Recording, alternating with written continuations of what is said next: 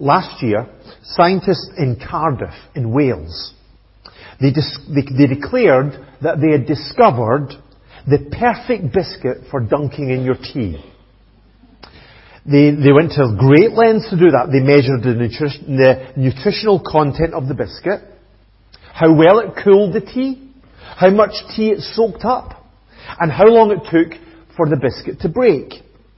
And they discovered this, that the rich tea biscuit was not the best biscuit. Despite its name, it came in 4th place. The shorty was in 3rd.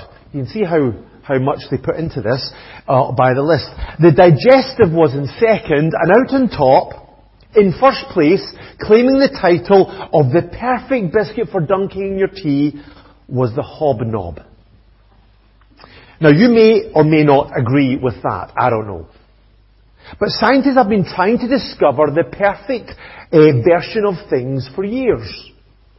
For example, some others, they quantified the perfect cup of filter coffee based on the size of the coffee grounds and the time it took for the water to go through. Others described the perfect slice of toast with this wonderful little equation there in the corner.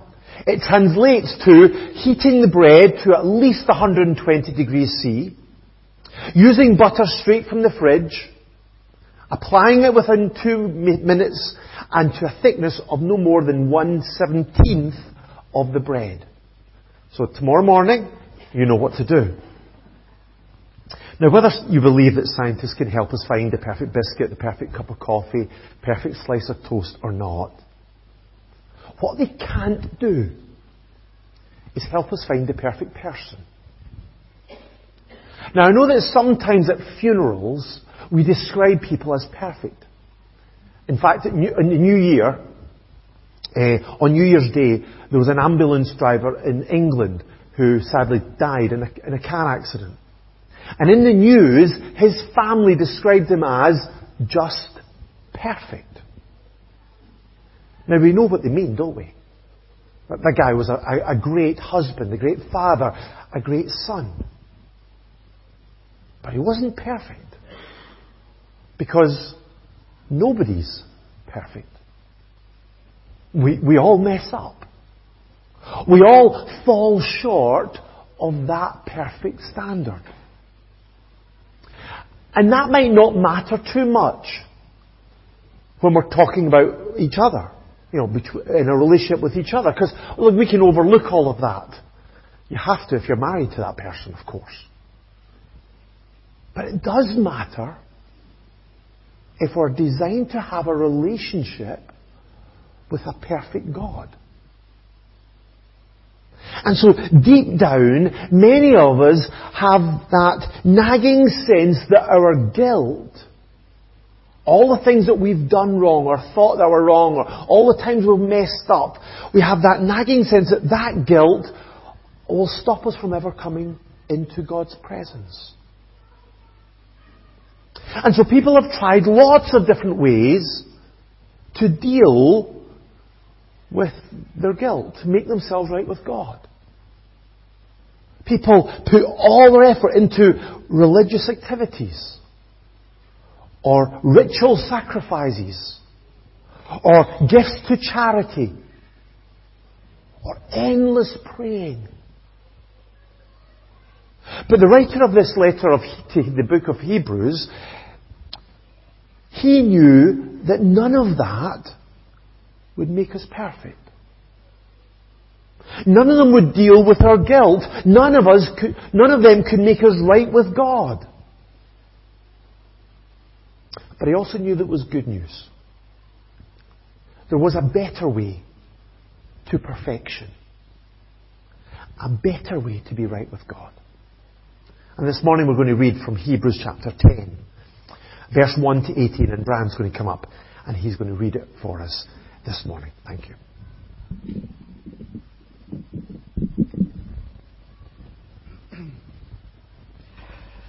The law is only a shadow of the good things that are coming, not the realities themselves.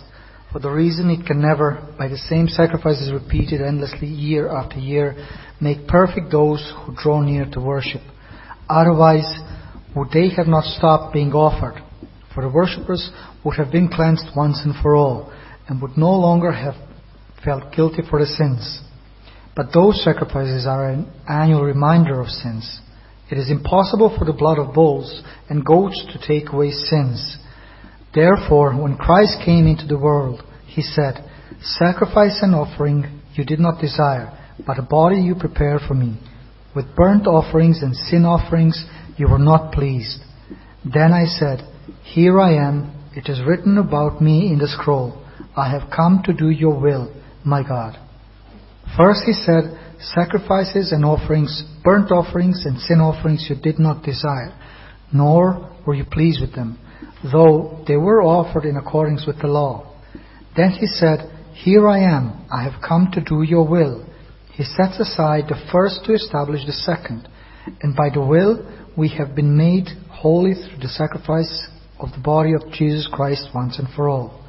Day after day, every priest stands and performs his religious duties. Again and again, he offers the same sacrifices which can never take away sins. But when this priest had offered for all the time one sacrifice for sins, he sat down at the right hand of God. And since that time he waits for his enemies to be made his footstool. For by one sacrifice he has made perfect forever those who are being made holy. The Holy Spirit also testifies to us about this.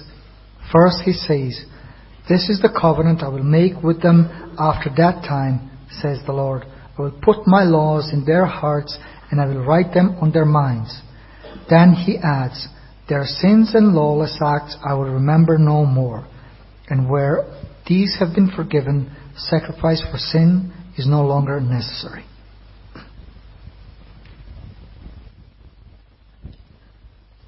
Thank you very much, Brian. As I hope that some of us will remember, this letter was written mainly to Jewish Christians who trusted in Jesus but were being tempted to turn back to depend again on the temple and the Levitical priesthood and animal sacrifices that they left behind. But the writer of this letter wanted them to know that this would be a major problem, because none of those things could ever make them right with God. And that's because, as it says in verse 1, the law is only a shadow of the good things that are coming, not the realities themselves. Now, I think this would have been a shocking statement for the first readers of this letter, because they knew that the Mosaic law, the 10 Commandments and all the other commands that were part of that was an amazing gift to their nation from God. But the law was not God's final word to the world. It was not God's ultimate revelation. Instead, it was only a shadow.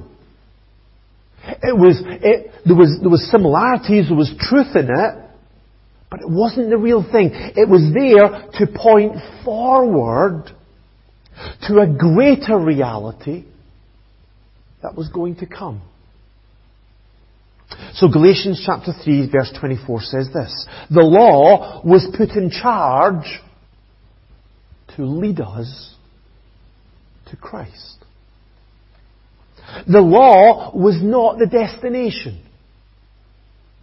Instead, it was a signpost to point people to the destination, which is Jesus. And so verse 1 continues, "For this reason, the law can never, by the same sacrifices repeated endlessly, year after year, make perfect those who draw near to worship." God had commanded all of those animal sacrifices to be made in the tabernacle and then later in the temple. But none of them took away sin. None of them brought people into a right relationship with God. None of them dealt with that nagging sense of guilt that people had. none of them made the worshippers perfect. And this was actually proved by the fact that they had to be repeated year after year after year. About 12 days ago, the tech company Apple, they announced its latest products, including their new 14 and 16-inch MacBook Pros. Now, these laptops have the world's some of the most powerful chips in the world. And they boast incredible performance, impressive battery life, enhanced connectivity, a larger memory, and a stunning display. And they should, because they cost up to something like €4,000. I'll not be going out to buy one anyway. They're amazing machines. But they're not perfect. How do we know that? Well, we know that because next year, or the year after, there'll be a new model that will come out with even better specifications. And they hope that people will want them instead of the old model. They'll want to upgrade and renew and buy them. So the need for a newer model every year shows that the last year's model, although it was amazing, it wasn't perfect. Now, in a sense, that's what's happening with the Old Testament sacrifices. Because they had to be repeated year after year, it showed that they weren't perfect. They couldn't really do what was needed. So verse 2 says this: if those sacrifices could have made someone right with God, would they not have stopped being offered? For the worshippers would have been cleansed once for all. I would no longer have felt guilty for their sins. If those sacrifices did the job, then they wouldn't need to come back again, year after year. And so instead of delivering them from guilt and setting them free from their sin, those repeated sacrifices, in fact, did the opposite. Year after year, they brought people back to the tabernacle to offer those sacrifices for their sin and remind them that they weren't right with God. Again and again. They would be reminded of their sinfulness. They'd be reminded of their separation from a holy God. So verse 3 says, those sacrifices are an annual reminder of sin. And why is that?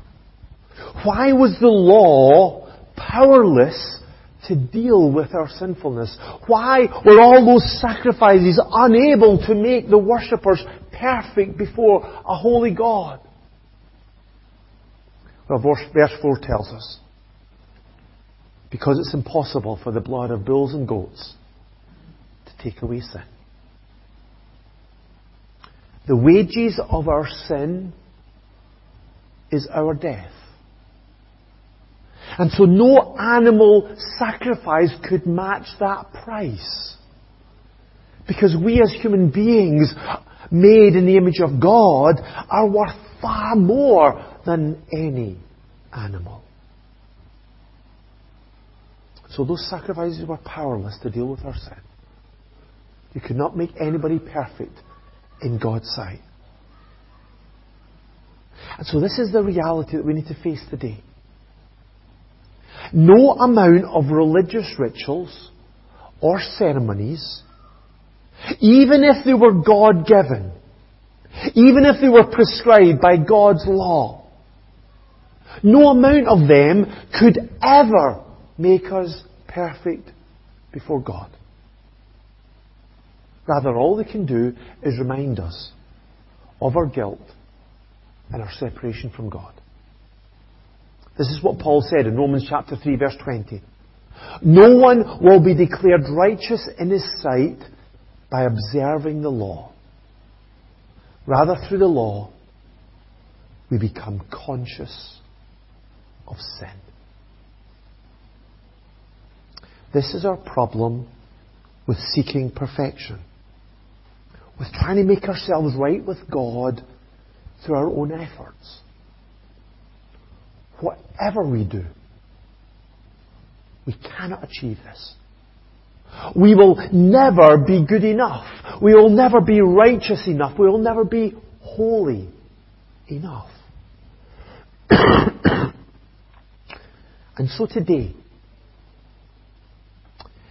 if, like so many people around us, if we are still depending on trying to keep the law, trying to live by the 10 Commandments or the Golden Rule or anything like that, if we are still depending on making sacrifices, on giving to charity, on serving in church, if we are depending on following religious rituals or ceremonies, like attending church, or baptism, or communion, or confirmation, or the Mass, or any of those things, if we are depending on any of them in the hope that that will make us perfect in the sight of a holy God,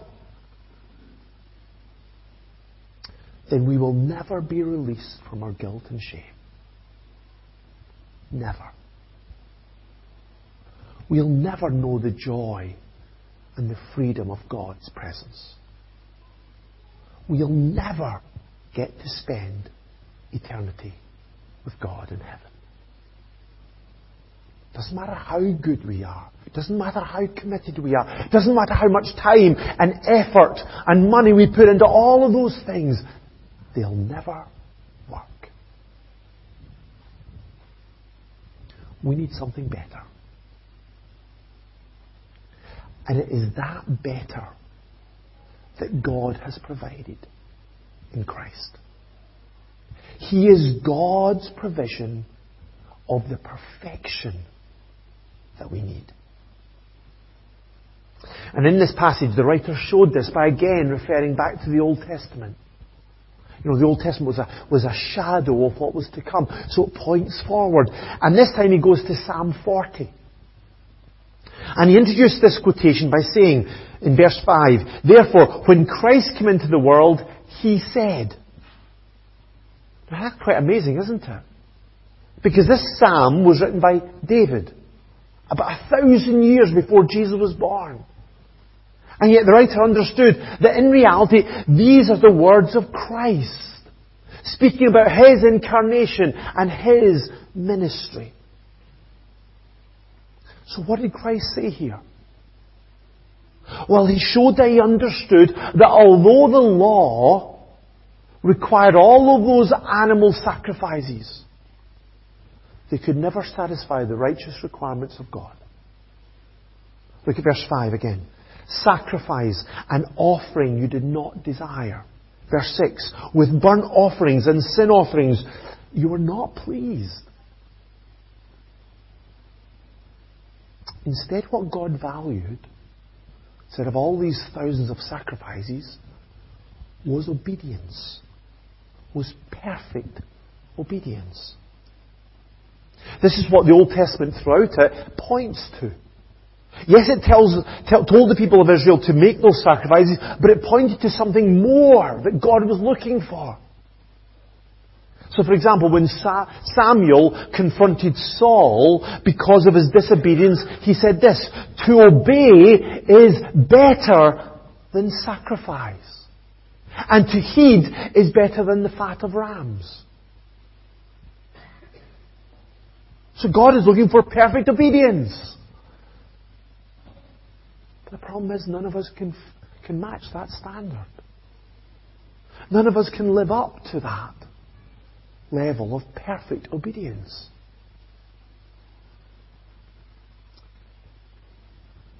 Nobody except Jesus.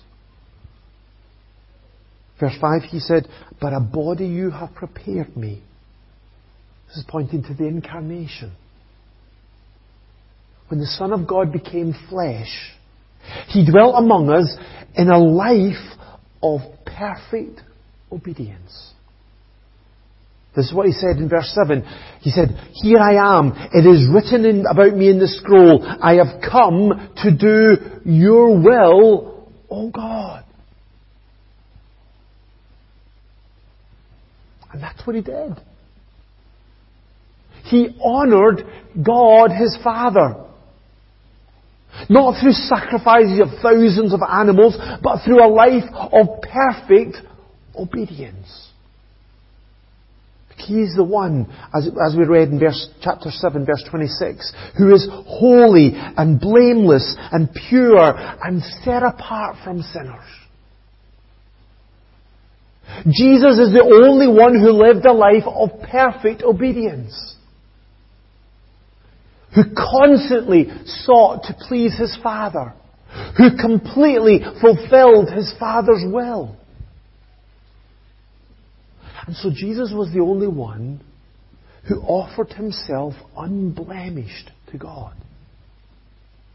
His perfect life laid down on the cross in our place as our substitute was a perfect sacrifice. It accomplished what all those thousands of animal sacrifices never could. Verse 10. We have been made holy through the sacrifice of the body of Jesus Christ once for all. Jesus has done what all the thousands of sacrifices could never have done. He has made us holy through the sacrifice of himself. And again, the writer went back to the Old Testament to show this, to prove this. So look at verse 11. Day after day, every priest stands and performs his religious duties. Again and again, he offers the same sacrifices which can never take away sins. The Levitical priests, the priests who were the descendants of Aaron, they weren't allowed to sit in the temple or in the tabernacle. They had to stand and offer their sacrifices, the same ones, again and again, even although they could never achieve perfection. But look at verse 12. Verse 12 says, "But when this priest," that's Jesus, "had offered for all time one sacrifice for sins, he sat down at the right hand of God." That's a quotation from Psalm 110. The writer of Hebrews is referred to a number of times, even in chapter 1, if you remember. So when Jesus ascended into heaven, he sat down. Not just to show his superiority to all of the angels. Not just to wait for his victory over his enemies to be revealed to the world. But he sat down because his sacrifice was over. His death on the cross was decisive. Once for all. Sufficient to pay for all of our sins for all time. Those Jewish priests, they had to stand because they had to make sacrifices again and again. Year after year, because those sacrifices were imperfect. They could never make anybody perfect. But Jesus sat down because his sacrifice was finished. It was the perfect sacrifice of a life of perfect obedience. And it is that sacrifice alone that can provide perfection for all of us who trust in him. Look at this wonderful verse in verse 14. Because by one sacrifice he has made perfect forever those who are being made holy. Did you get that? By one sacrifice he has made perfect forever those who are being made holy. if we have turned away from trying to provide our own perfection, if we have stopped trusting in ourselves, our efforts, our law-keeping, our sacrifices, our religious activities, and if we humbly put our trust in Jesus alone for our salvation, then God's promise is that today, we are perfect in His sight. People like you and me can be perfect in God's sight. Our sins have been completely forgiven. Our failures have been eternally removed from us. And instead we've been given the perfect record of Jesus Himself. So today, if we've trusted in Jesus, we are dressed in His righteousness. We're adopted into His family. We are indwelt by His Spirit. We are held in His hand. We are welcomed into His presence. We are secure in His love. And all of this will be forever. And of course, we don't live a perfect life today, do we? That work of sanctification, of the Holy Spirit empowered process of making us more like Jesus, that's going to continue all through our lives. None of us have arrived there yet. Please hear me. None of us here are living perfect lives. We all mess up.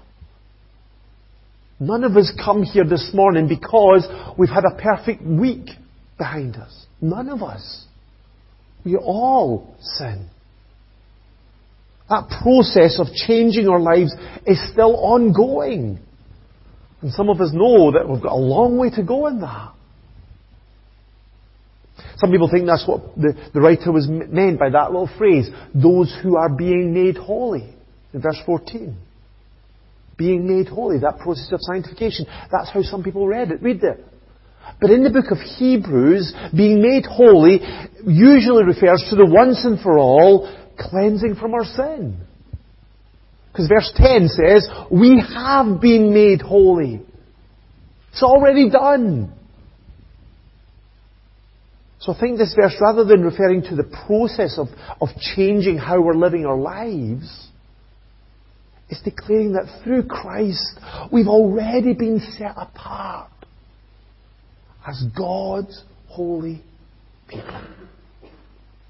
And there's a word that we use for that. God's holy people are the saints. So we are the saints this morning. If we've trusted in Jesus. Not because we're living a good life, because we fail again and again. But because through that one sacrifice forever, we have been made perfect.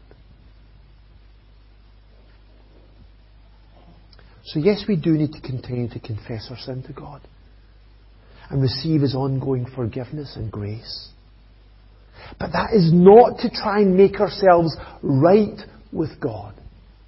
If we are in Christ today, we already are right with God. Our guilt has been removed. Our shame has been replaced with confidence. And we can live every day in the joy and freedom of knowing that we are perfect in God's sight. That we can come confidently into His presence. We can rejoice that we are part of God's new covenant community. Verse 16 and 17 refer back to the prophecy of Jeremiah. We looked at that when we were looking at chapter 8 of this letter. This prophecy that speaks of that new covenant community. This new community of people who have come into a new agreement between God and us. And it involves some amazing things, like verse 16. I will put my laws in their hearts and write them on their minds. That internal change that God works in our life.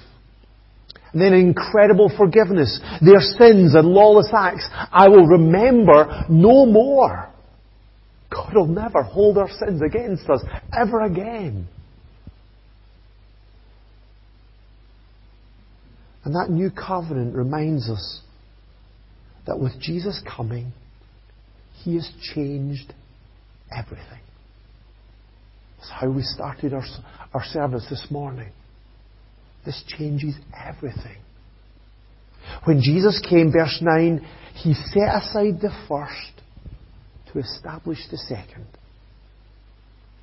Jesus set aside that old covenant between Him and the people of Israel, with all of its laws and its sacrifices and its rituals that could never make anybody perfect. He set that aside. And instead He established a new covenant, offering perfect forgiveness and acceptance into God's family. What this meant for the original readers of this letter was that they should never go back to the Judaism that they'd come from. They didn't need to go back to the temple. They didn't need the Levitical priesthood. They didn't need to make any more sacrifices for sin. Because in Christ, they had everything that they needed to be perfect before God. Their sins were completely forgiven. And where these have been forgiven, there's no longer any sacrifice for sin. And folks, it's the same for us today. We cannot produce our own perfection in God's sight. No matter how much we try to live a good life, or try to do good things, or follow religious rituals, we will never make ourselves right with God. But God has provided everything that we need through Jesus' perfect obedience and His perfect sacrifice. And so if we put our trust in Jesus, then today we've been made perfect forever. We are God's holy people. We are free from guilt and shame. We are welcomed into God's presence. And nothing and no one can ever separate us from His love. All that's left for us is to go and live in the joy and the freedom of that. Live in the wonder of knowing that we are accepted into God's family, into His presence every moment of every day. And to go and share the good news with those around us.